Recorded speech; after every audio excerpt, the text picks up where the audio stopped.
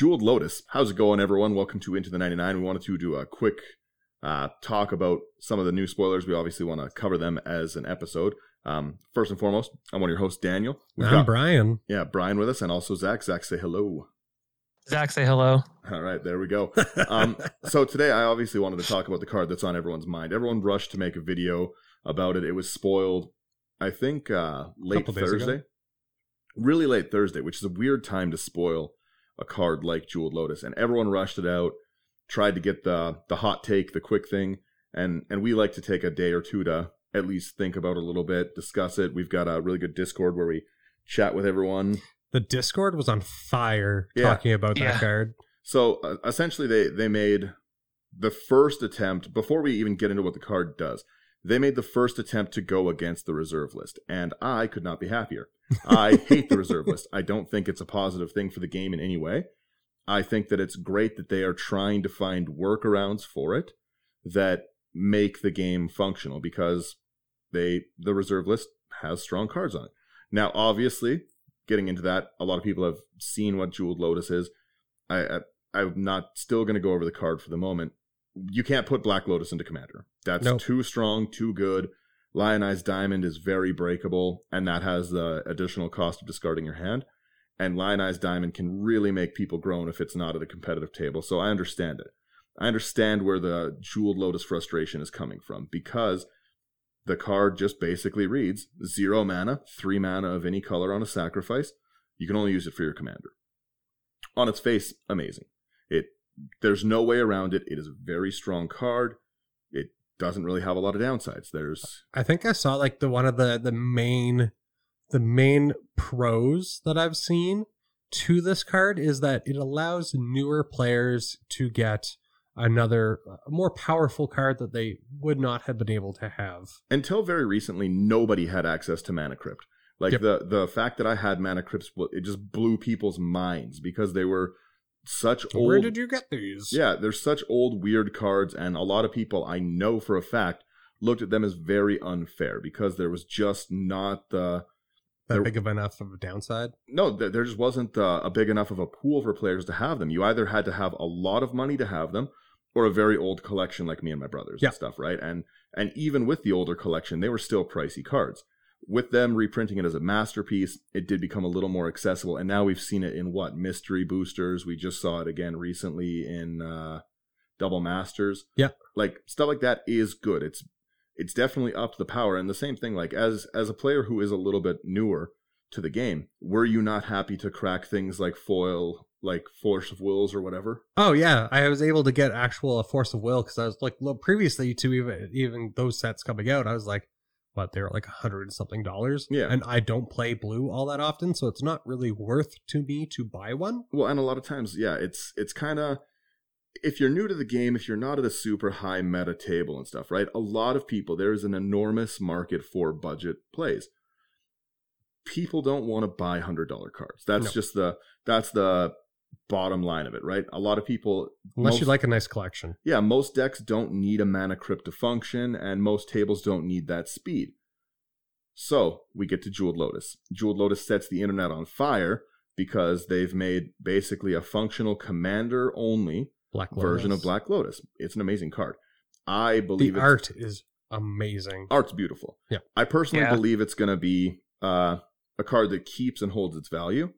And there's so many cards in the set. Like, we're going to be going over spoilers probably next week, just right before release date, because there's another week of spoilers. And man, is it going to be a good episode. It might be a two-parter that we just do a double release of, because there's a lot of cards in it. It's a huge set. Yeah, I think like every single day there's been new cards. Like, even like after we recorded our first podcast or our episode today, like Zach's already been there's already new spoilers today of like cool ones, and it's Saturday morning, right? Yep. So looking at Jeweled Lotus, minus the overall, like, yes, you can get things out fast. The more colors you have in your deck, the worse this card is. Let's get that out of the way. Because you can only choose one. Yeah, this isn't going to super accelerate like your Thrasios, Tymna, competitive style decks. And that's what everyone generally looks at most of these things from the lens of competitive. This is CEDH. It's pushing everything's power level up. I look at it as the opposite. I like to play a bunch of very not good commanders. I really, really like mono white decks. I talk about it all the time and stuff, right? in a lot of mono white decks. And a really good example is Commander Isha. Commander Isha is an aura-based enchantment Voltron commander in my deck. Commander Isha is 4 mana, which means as soon as I have 4 mana, even if I'm 1 mana a turn, that means my 4th turn is Commander Isha. And it's not like an equipment deck where I'm trying to get other things out. I need to put the auras onto Isha. Yeah, you need to have a target. So for me, it's a very, very slow start, and Commander Isha has protection from creatures. It's very quick to see that you don't want this thing to get big. So not only is it a huge removal target, it's very slow to get off the ground. A really good start in that deck is maybe getting a Soul Ring and getting it out. Land tax or... Getting it out turn 2 or something, right? Yeah. This is what the Jeweled Lotus is like really for. It's not going to be for like super busted plays and stuff like, oh yeah, you can get Urza out on turn 1. That's not the kind of players most people are going to be seen playing anyways, right? Most of these things are going to be people who have cracked the packs, had a little bit of fun, and they're going to put them into like monocolored decks, 2-color decks. That's where I think this card really, really shines, is in 2-color decks, as opposed to, like I said, it's not so good in 3, it's not so good in 4-color. Like Muldrotha doesn't want this, and Muldrotha wants everything you can recur, right? But like I can get one of my 3 colors with Muldrotha, so I can maybe get it out turn. But you could see with Muldrotha playing that first and then being able to crack it and get Land of War birds and another like white or another mana dork out. Like you can only use it for your commander. Oh yeah. Yeah. So never mind. Yeah. See. If you could crack it for that, then it would be so awesome, right? But the fact is that you can only use it on your commander. So in a normal like Doran the Siege Tower, another deck that for me it gets going kind of quick, but he's still multicolored. You need one of each, right? This isn't a great opening hand for Doran, because then I can maybe, what am I going to do? Crack a Jeweled Lotus for 1 white mana? At that point, why wouldn't I just use the Lotus Petal, right? Yeah. So it is going to shine more in monocolor decks, especially in colors that are slow. And I think you're going to see a lot of play in Orzhov decks, just the kind of decks that you don't really have that ramp to get those things out. Like I play Kraven Regna. Regna is like 6 mana. Yeah, or actually Aura. Like if I could have 1 black or white out and get him out fast. Yeah, because that's just like it, right? A turn 2 drop. It's very easy to look at every card on its face and think like, oh, this is broken, this is going to be so strong. But the best way to look at it, I think, is to think about your playgroup. Like, do you think your friends are just suddenly bad people because there's a new card? Like, are they going to suddenly be like, I'm going to wreck the game for everyone, I'm going to try build the most unfun... Like, no, your friends aren't trying to build the most unfun, fast deck. There's not like a card that's printed that's just going to flip a switch on your playgroup and just ruin the whole dynamic of it, right? Like, okay, someone, if they have an opening hand with Krenko, it might be really good to get a turn 1 Krenko. But, you know, like, this is something I said in the Discord and stuff. EDH is a self-regulating game. I very, very often outrace the table with how much mana I produce. I love to play green. There's a lot of decks, Brian's seen my Selvala deck where I have like a turn 2 Selvala out, a turn 3 mana reflection. I generate insane mana. And then I get just gangbanged by the table. The whole table is against me until I'm back in line. That's how Magic works, right? Yeah. In a one-on-one, sure, I can see that. But the player who is the most ahead is the enemy of the table, right? And even a lot of good decks, they can't really beat 3 decks that are trying to stop them. And everyone keeps talking, oh, well, it just accelerates you too much. You get too much of an advantage having your commander out. Depending upon the commander. Well, like my really good example is Xeris. Me and Brian both have Xeris. It's a very, very fun commander, but it also is a removal target, right? If I don't have a great hand, but let's say that I draw Plains, a Mountain, and my Jeweled Lotus. So I'm pretty good. I don't have my green mana to get my deck going, but I know I can cast Xeris. I know reliably when I swing in, I can get my draw damage off, right? That's a greedy keep. I don't have all my colors I need. I don't have a lot of the ramp, but I know that if things go well, I'm pretty good. I drop Xeris turn 2, and I know that I'll be able to swing at someone with flying. It's got good evasion. Turn 3, I'll be able to draw 3 cards. Maybe I hit some of what I need. And turn 3, if there's no other, say, liable targets out, there's lots of removal. That's 3 mana. Yeah, that's what I was going to say. So if I bust Xeris out and I get Path to Exiled, then I'm stuck on no mana of my ramp color and a 7-cost commander in a deck that relies on it, right? There's a lot of big ability to have a downside when you're playing that way. Yeah. Like that's just the end of That's it. kind of a lot of the reason why, like, I look at Jeweled Lotus as like just another ritual. Really, is all it is, because it's that sudden burst of sustainability. If it was a 0-drop, didn't have to sacrifice, then it would be insane. Like, I'm not downplaying the fact that it's a good card. I don't think it's overpowered. I just think it's higher power. You know what I mean? Yeah. Like, only like you guys have said, only certain decks are going to be able to really take advantage of this. And yes, it's an artifact which is easily abusable, but really, like, you can only use this mana to recast your commander.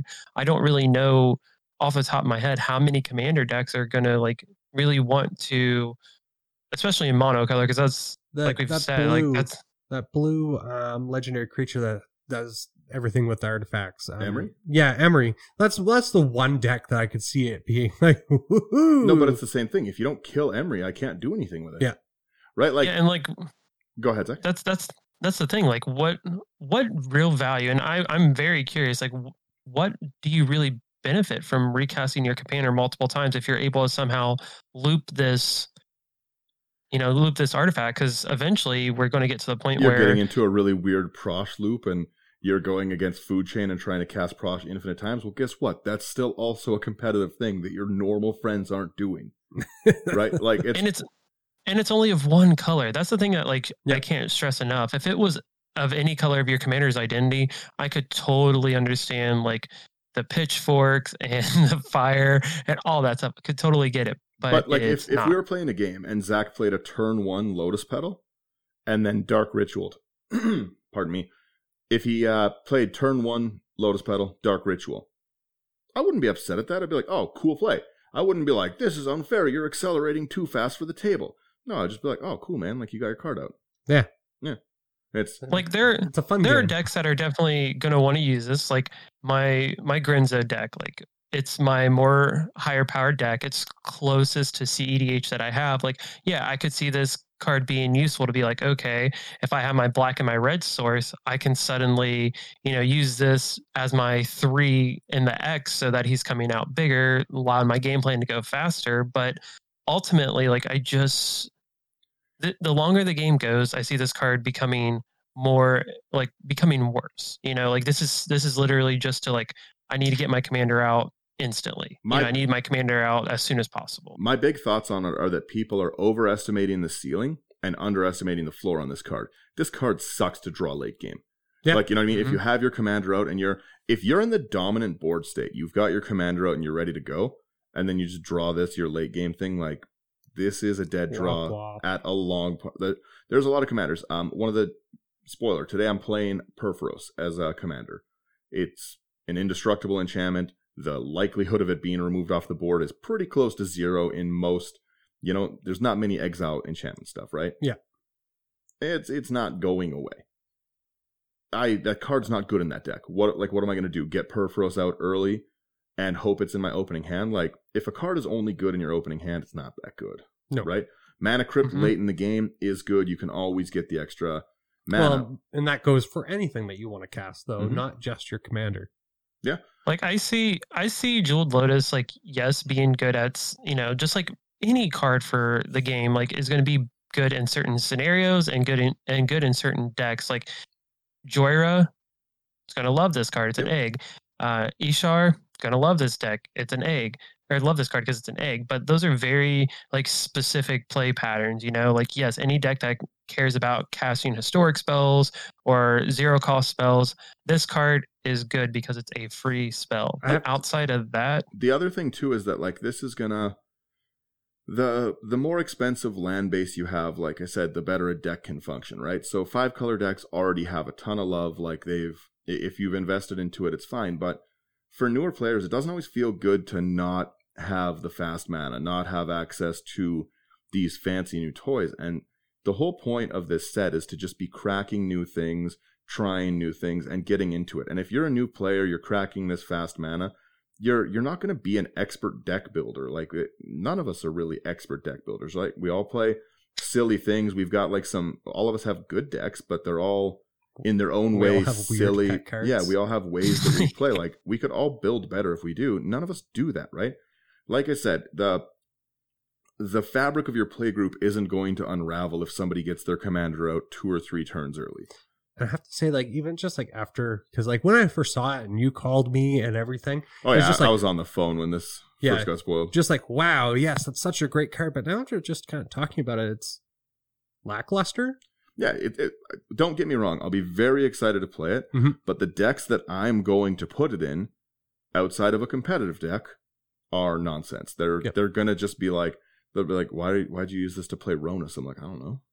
Yeah, that's my thing, is like the thing I'm most excited for about this card isn't the fact that it's going to make my Toon decks better, which to a degree it can. It's going to be all the decks that I like just need a little bit of extra help. Like it's going to go in there, you know, like decks that are like not viable because the commander cost is too high.